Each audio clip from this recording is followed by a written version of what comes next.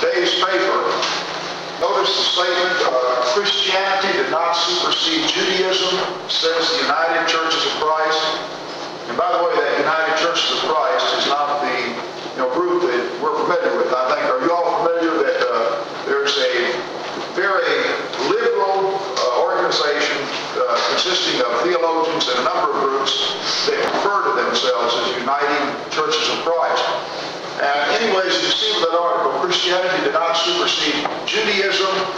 They are making an effort to denounce what has been said in the past concerning Judaism and Christianity, and they are now saying that there is nothing in Christianity that keeps the Jews from having a covenant relationship with God under the law of Moses, and that they think that Christianity and Judaism ought to coexist side by side, and we just simply recognize that they are the people of God and that they have a covenant relationship with God, just as the Christians do. And of course, that these people would look forward to the time when the Messiah comes and unites the two, and Jerusalem is rebuilt, and everything centers around that. Well, you can see how that if they have the view or understanding that we've been talking about as we go through the New Testament, and note these things of the destruction of Jerusalem and the downfall of the Jewish nation, there's no way they could ever come to that conclusion. But keep in mind, there is a sense in which that there's more than just liberality with the Scriptures that allows them to arrive at that conclusion. The many, many passages in the New Testament that speak of God's wrath in judgment on the nation of Israel and on Judaism, and the complete doing away with that covenant, and the teaching that all Israel is to be found in spiritual Israel, or the church, the New Jerusalem, that from their standpoint, they basically have interpreted and used those passages all their lives to refer to the second coming of Christ and the end of the world. And so they miss all of those particular passages. And you can see somewhat the importance of the subject that we're talking about. That's a very important concept, because in reality, the church came out of Judaism, and the early converts to Christianity were all out of Judaism.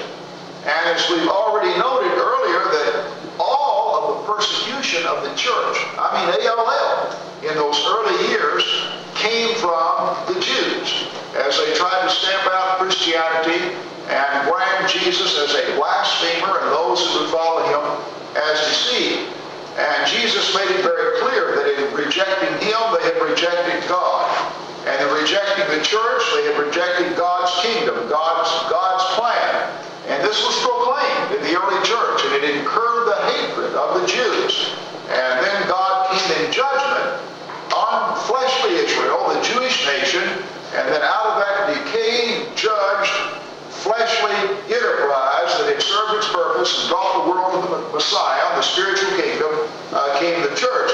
Well, now we have gone so far as that those who are actually leading the way before the minds of the public in Christianity are now teaching that God never intended to do away with Judaism, and that in reality that Jews and Christians can exist side by side, and he can have a covenant with us in Christ and a covenant with them under the old covenant as given by the law of Moses. And so again, something real important. You're going to hear a lot more on this, I think, in the future, and you're going to find that what is being said in the United Churches of Christ, looked on as somewhat way out by people now, that it will gradually infiltrate through the various groups. You're going to find more and more of the groups saying the same thing. Now, keep this in mind also as we do our study. I made a handout and gave this to you earlier. I know the print is small. I just simply ran off a copy on the overlay, seeing how it would work.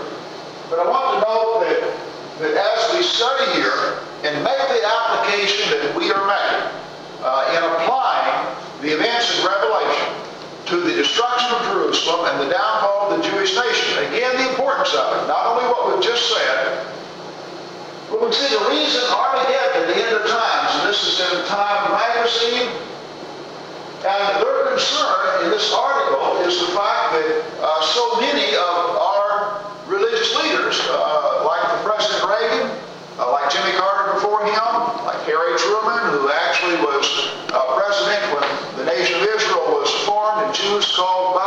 that land taken away from the Palestinians, that their interpretation of Revelation is one that brings it down through the centuries and looks forward to a time when there's a great big literal battle going to take place at this Armageddon, and that in this battle, Israel is going to wind up restored. We want to be on the side of Israel because they are the people of God. And they're concerned because this conception that they have of Revelation causes the majority of Christian people who are in politics to think that we ought to always align with Israel. Well, it's caused us problems in areas that we're dealing with now. The reason that we are so hated by the Arabs is because in their eyes, we are just totally biased against them and in favor of Israel because of our understanding of this book of Revelation. And so their concern is with the fact that somebody like Ronald Reagan would not bat an eye about going to war in the Middle East. In fact, right now, if you're keeping up with the news, you know that right now we've got ships over in that Middle East area, and the President has said that we will defend even ships of other countries who have our flag. And of course, the Iranians are over there, and we all know that they'll fight anything that walks, creeps, or crawls, Russia or anybody else. And so right now, there's everybody's a bit on edge in Washington, wondering what is going to happen. Well, see, their concern in this article is this very thing, that because of the President's conception, his belief, he does believe this big battle is going to come in Armageddon. And he does believe that God is going to restore literal Israel, and a Messiah is going to reign from literal Jerusalem and things of that nature. And he does believe that the world may end with this big Holocaust of a war. That they're concerned that he will not work hard enough trying to keep us out of a war there because he feels obligated. But then notice now, we're saying that although this is not only his conviction, and it was President Carter's conviction, and like I said, Harry Truman was actually president when the nation of Israel was formed, taken away from the Palestinians, and Jews called back from all over the world. And Harry Truman had this conviction and this background, and he was persuaded to stop writing. But we know, although this is the conviction as taught in the Protestant world, that in reality, it does not line up with what we're studying and applied in Revelation. Really is in keeping with what the majority of scholars do and have applied to this book. And so notice the statement down here, right in the middle. Most scholars believe that Revelation and other prophecies refer to such ethical events as the Jesus' death and resurrection and the destruction of Jerusalem in AD 70. Okay, so again the emphasis on the fact that the majority of scholars, that although this may sound like something new, it's new only because the other has been preached over the years. I was taught it, I believed it to the extent that I could understand what in the world was going on. When you don't understand something a lot of times, and somebody offers something that sounds plausible, you think, well, at least he's got something out there. I don't have anything. I was taught it, you come from the same background. But the interesting thing is that all during this time, that although what we're saying sounds like something new, the truth is when we deal with historical scholars and archaeological scholars and people who just simply deal with Revelation without a theological axe to grind or anything to prove, that these people are saying and have said that Revelation was written before 70 AD, applied to the downfall of Jerusalem and the destruction of the Jewish nation, and it has been misapplied all through the centuries in a wrong way. Now, another slide I want to put up there that, see how that will come out. Notice we mentioned at the very beginning of the lesson on Revelation that it's written specifically to the 7 churches in Asia. All right, notice here is Asia Minor, and look at those 7 cities. Laodicea, Philadelphia, Sardis, Thyatira, Pergamum, Smyrna, Ephesus. Notice how close together they are? And so what we're saying is when you pick up Revelation, there are those 7 cities. 7 literal cities in one area. In other words, now that helps us understand why did he write to just these 7. John worked this particular area. And he was concerned, just like, why did Paul write to Corinth and not Peter? Paul was the one that established the church at Corinth. Why did Paul write to the Ephesians? Paul was the one that established the church there and was familiar, knew the people, so Paul wrote the Ephesians. So it is, whether you're reading 1st, 2nd, 3rd John, or Revelation, John writes to people that he knew and worked with. Peter wrote to those that he was in tune with. Okay? In the same way here, John writes in an area that he is familiar with, and history records John worked in that area, and so he is specifically concerned. And we noted that at this time in history, before 70 AD, those were literal 7 churches in that area, and that's the only 7 we have record of. And we noted that after 70 AD, then there became many more churches in that particular area. Now, let's see, I believe I had one. We were studying this.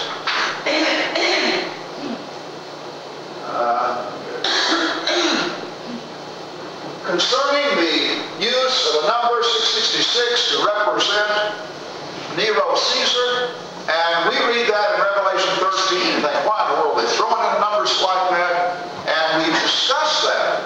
And remember, we pointed out that thus far, we have pointed out that apocalyptic writing was in vogue from about a century before John to a century after. In other words, all for about 200 years' time, that we have this type of literature using the same type of symbolic language that we have in the book of Revelation, and using a number that would break down where numericals stood for letters that would spell out names. This was something that was done at this particular time.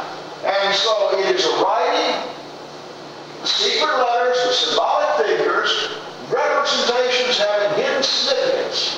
Okay? Cryptography is the art of writing in secret characters. Cryptographer is one who has mastered the skill of deciphering or decoding the missing letters. We could break down, and when I break this down to 50, 200, 6, 50, 100, 60, and 200, these form the Aramaic or Hebrew letters for Nero Caesar. Now keep in mind that in Hebrew or Aramaic, there are no vowels. And so spelling it in the way they would, those figures spell out his name. Now, this, when we get the figures there, 50, 200, 6, 50, etc. Those are not off the top of my head. Here, we noted, let's see if I brought it. The Bible from the ancient Eastern text, okay? This is translated directly from the Aramaic, not from the Greek manuscripts. This Bible here, translated by George Lamson from the Aramaic text. This is the oldest version of the New Testament in existence. It goes back about 150 AD. And so the oldest version of the New Testament in existence, the Aramaic version, Syrian Eastern text. Number 1 in the introduction of Revelation puts it before Nero Caesar, and at the time of Nero Caesar, before 70 AD, and also in their notes on the number, they break it down. Now this wasn't part of John's writing, but I'm saying the people that received the letter, they broke it down, and this was their understanding that referred to Nero Caesar. So I'm saying the oldest comment that we have from the oldest manuscript, our version, has it broken down in this way and applied to Nero Caesar. Okay, now, let's get back to our subject in the 15th chapter. Does anybody still copy in there? Did you want me to leave that there for a little bit? Yeah. Okay, I'll leave it there, and as soon as you finish, just raise your hand and I'll have you flip the lights back on down the center. Okay, let's get into the 15th chapter. And what we've been doing is not necessarily making an effort to understand every single solitary symbol that's there. And first of all, if we did that, we'd get a lot of speculation.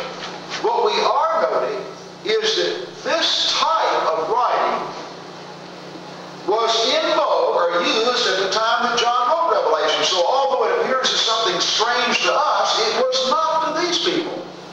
Because for about 100 years, this kind of writing had been something that had been used, and we noted that there was a reason for it. That if you are a persecuted people, just like we know that today, our country tries to write things in codes and in terms when they're dealing with our representatives in Moscow that the people in Russia can't understand. And when they deal with the people in their embassy in this country, they deal in codes and symbols that they hope that we can't understand. And each side has people trying to break down the code. Well, in the same way, this has happened all through the centuries.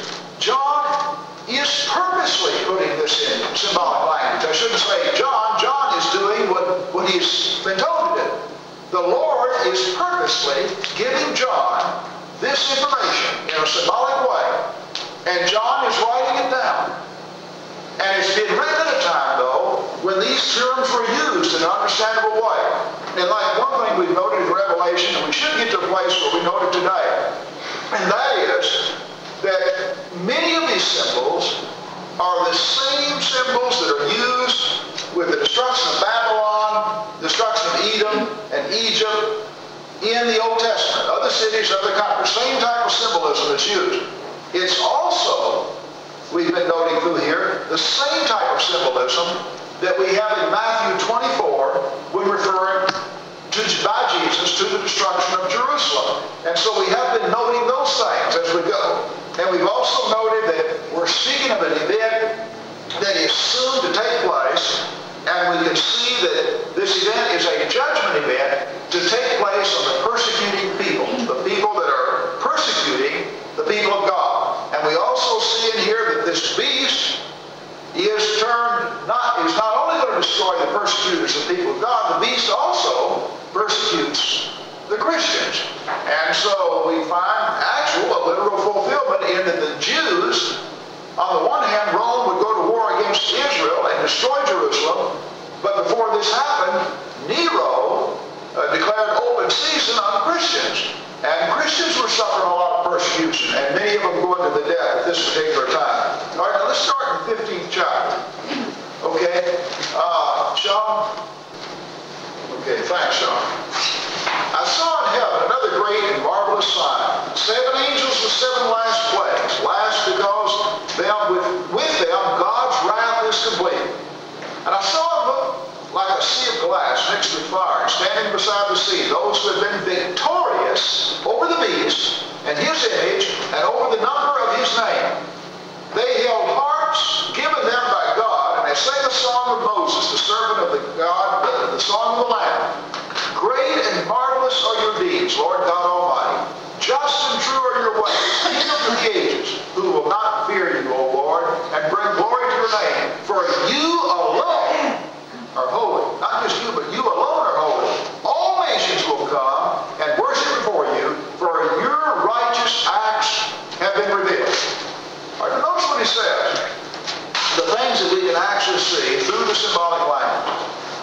God has passed judgment. God's people are victorious. As a result of God's people being victorious, what does John see? When you're happy, you sing. And so he sees a vision of people singing, shouting for joy. God's people are victorious.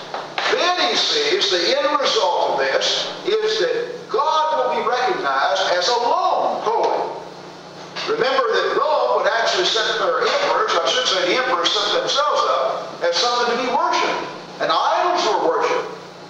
But the time was coming when God alone would stand as holy. All nations will come and worship before you. Well, we've noted that after the downfall of Israel, Nero is going to his Waterloo also.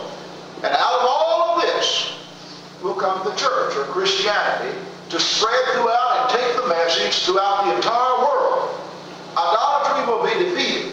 Emperor worship will be defeated. By the time we hit the 4th century, Christianity is the official religion of the Roman Empire. Now notice another parallel with something that happened in the Old Testament.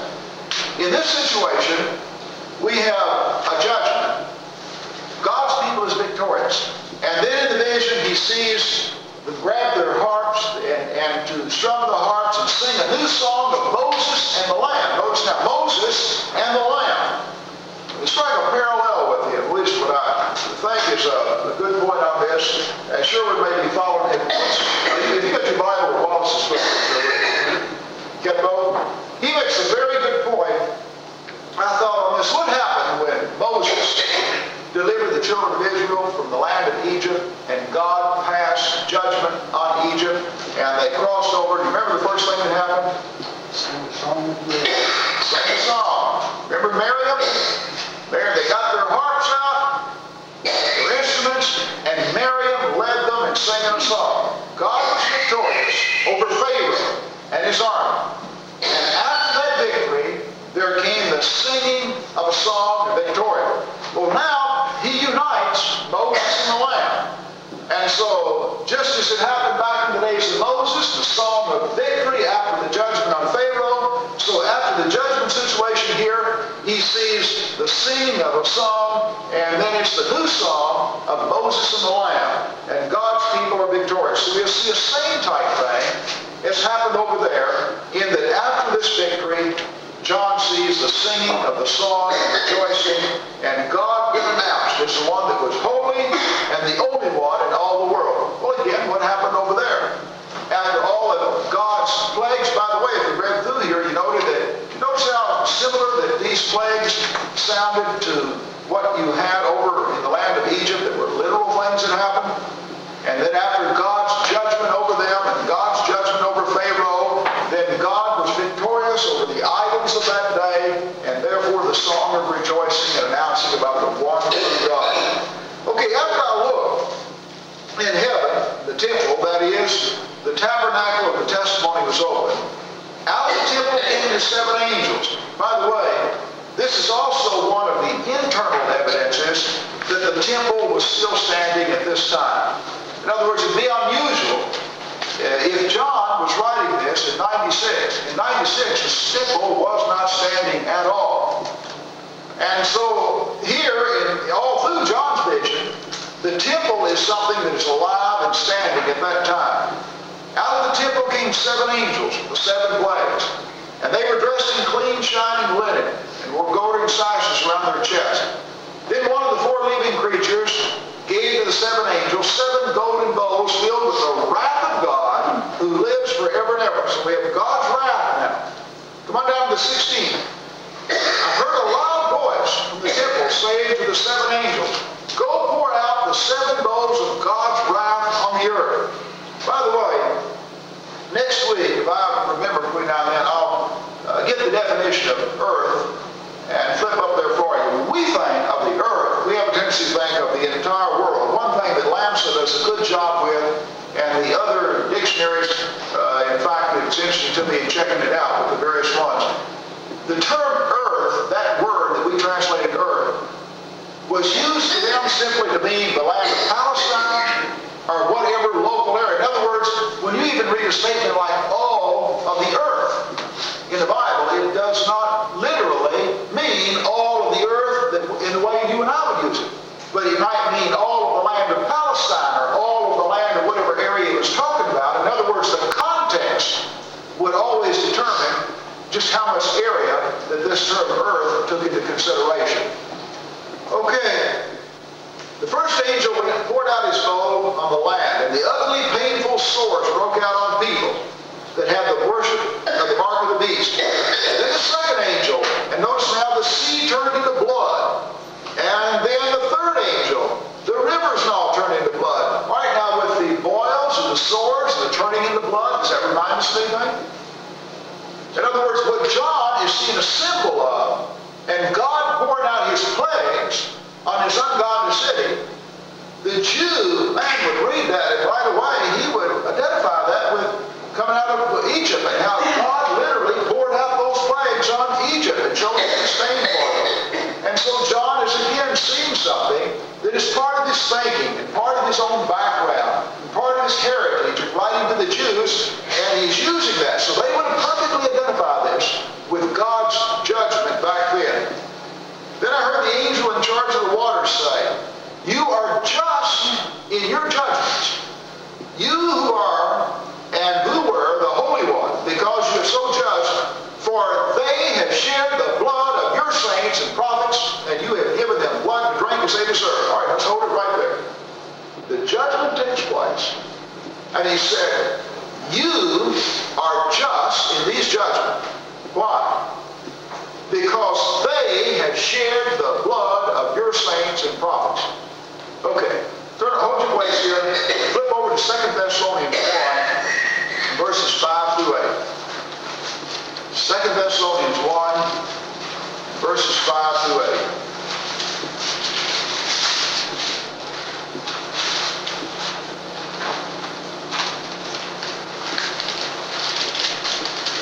Everybody there? All this is evidence that God's judgment is right. And as a result, you will be counted worthy of the kingdom of God for which you are suffering. God is just. He will pay back trouble to those who trouble you and give relief to you who are troubled, and to us as well. This will happen when the Lord Jesus is revealed from heaven in a blazing fire with his powerful angels. He will punish those who do not know God, do not obey the gospel of our Lord Jesus. Okay. Notice in Thessalonians, speaking of this judgment situation, saying, when you do this, God, you are just. Why are you just? Because he is passing judgment on those people that are making life miserable for the Thessalonians that he's writing to. Well, who is making life miserable for them? Let's turn over to 1 Thessalonians. We'll find out. Same people, just a little bit before this. 1 Thessalonians,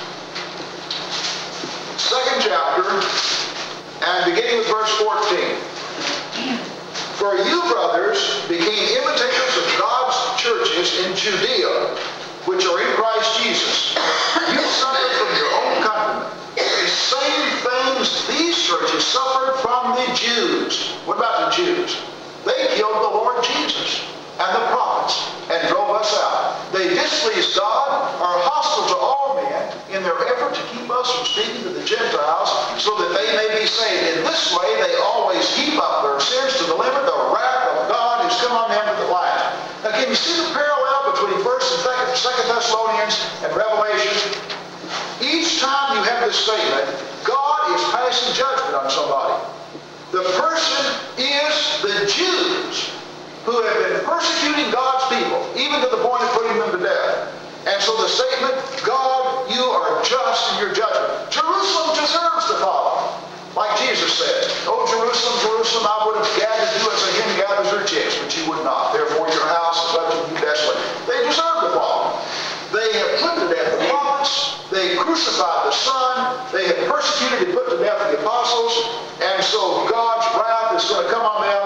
And the writers, Paul says in Thessalonians, it's just. Over here in Revelation, after these judgments, using figurative type things from the Old Testament, going back to the time of Moses in Egypt, there is the statement, you're just in these judgments. Who are we talking about? Who's he judging? They have shed the blood of your saints and prophets, and you have given them blood to drink as they deserve. All right, now hold your place there still, and let's flip right up here to the one we've gone back to a number of times in Matthew 23.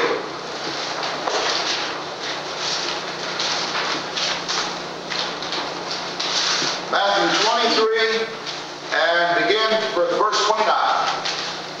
Woe to you, teachers of the law, Pharisees, you hypocrites!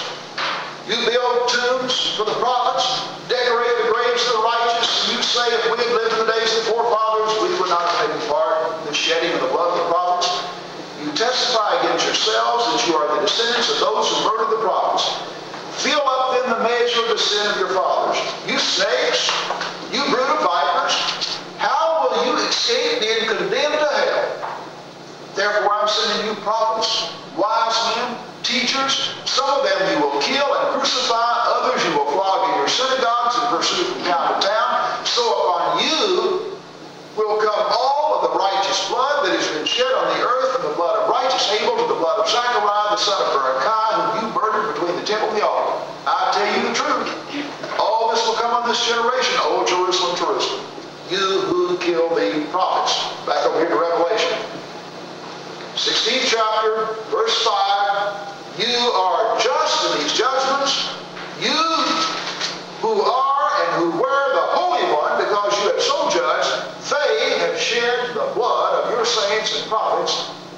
and you have given them blood to drink as they deserve. And I heard the altar respond, yes, Lord God Almighty, true are your judgments. All right, now, let me see if I can find this real quick here. Notice here where he says, I heard the altar respond, yes, Lord God Almighty, true and just are your judgments. Hold your place there, flip back to the 6th chapter, and look here, beginning with the 9th verse.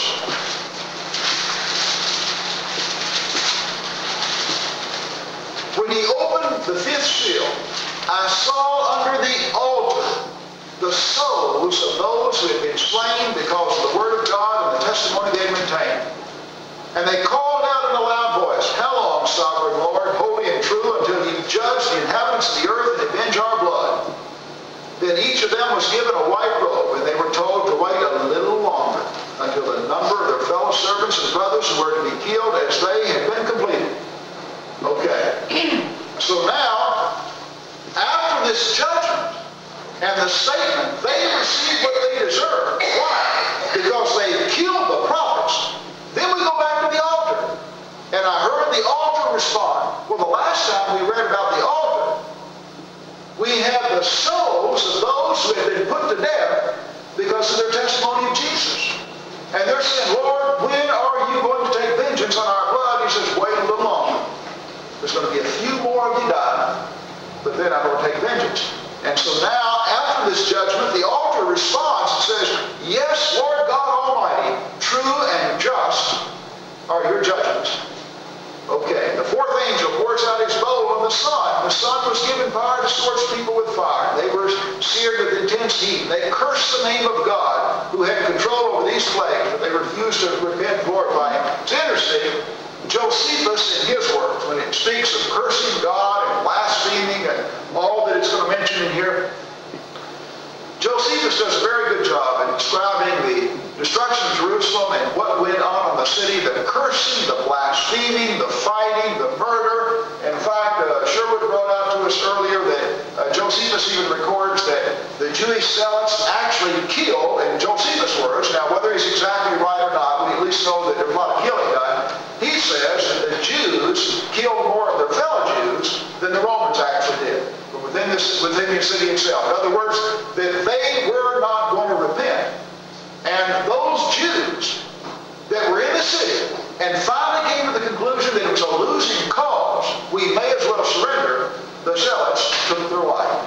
They would not repent, they were not going to turn, and so he pictures the wrath being poured out, the torment, but rather than repent, they turn in hatred.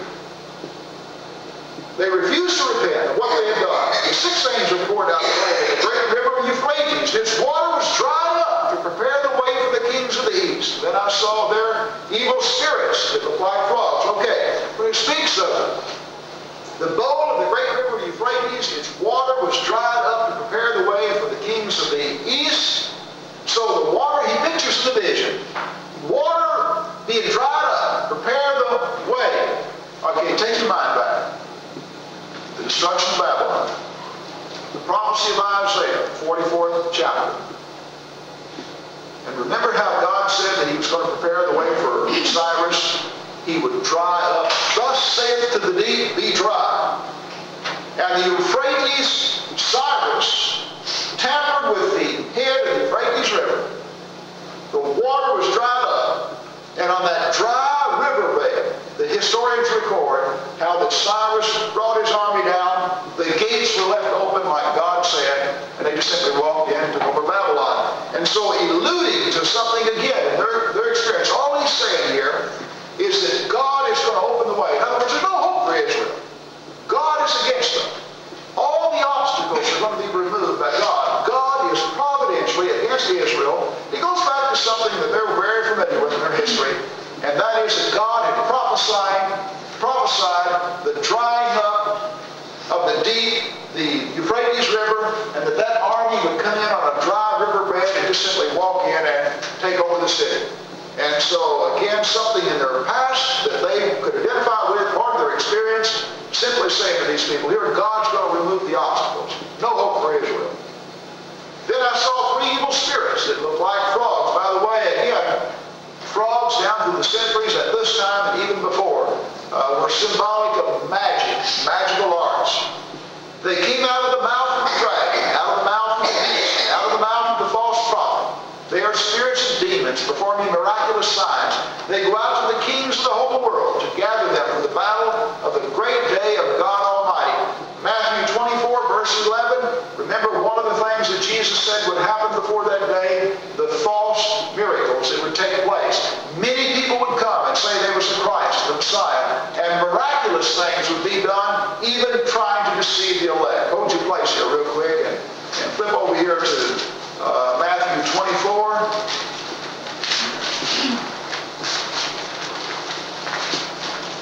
Matthew 24, and let's see, beginning with verse 11. And many false prophets will appear and deceive many, because of the increased wickedness, the love of most will grow. But he who stands firm to the end will be saved. So false prophets will appear. They will deceive many. Remember in Thessalonians we have the same thing with that man of perdition, and we have the false miracles that take place, and people who did not love the truth would be saved. Well, he says during this time, Jesus has said false messiahs would come, and they would actually deceive many in the process. Okay, now, come on down to, let's see, verse 15.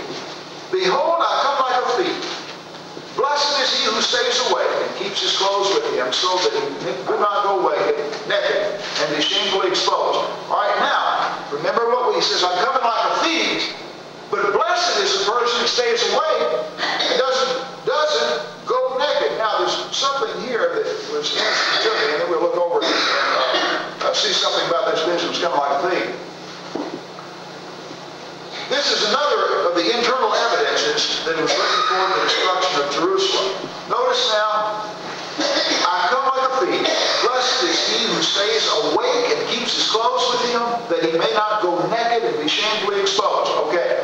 Blessed is the man who stays awake, so that he might not go naked and be shamefully exposed. Okay. In the temple, they had their guard. And remember that no Gentiles was supposed to come into the temple area at all. In fact, the one way that Rome would let the Jews take a life, they had the right given them by Rome. If a Gentile, anybody, came inside that temple area where they were not supposed to go, the Jews had the right to actually take a life. So they put up guards. All right, what they did, any of us know from all through history, that one of the greatest sins, a cardinal sin, for anybody that's on guard is go to sleep.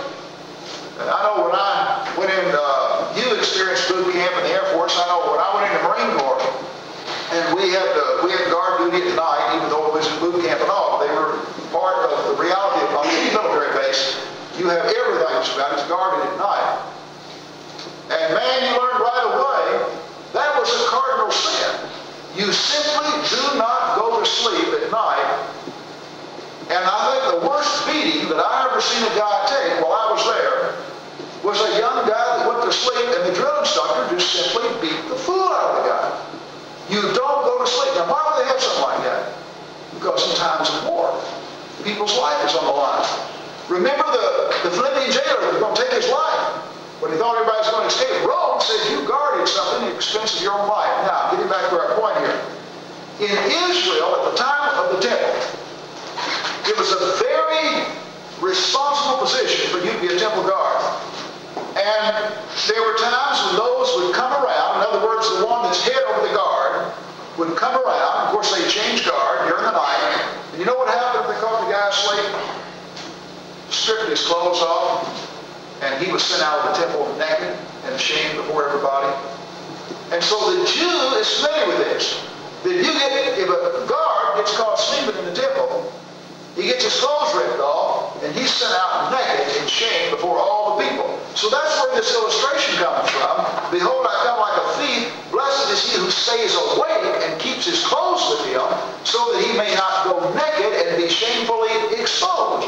That their experience was that the temple guard was on guard, and he went to sleep.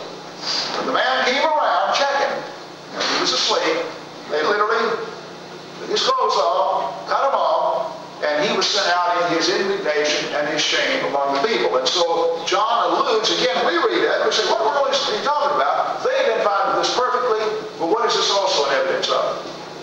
The temple is still standing. You see, if this thing's written in 96 AD, the temple has been destroyed for 26 years. And this fact that clothes are taken off people and they're sent out naked if they're caught sleeping is not even part of the thinking of the whole younger generation at this time. But again, another one of the internal evidences that the temple itself was still standing. I've come like a thief, but notice now, he's coming like a thief only to certain people, right? He's telling others to be awake and sober. What would you place there? And flip back over here to 1 Thessalonians. 1 Thessalonians chapter 5. Brothers, about times and dates, we do not need to write to you, for you know very well that the day of the Lord will come like a thief in the night. While people are saying peace and safety, destruction will come on them suddenly, as labor pains on a pregnant woman.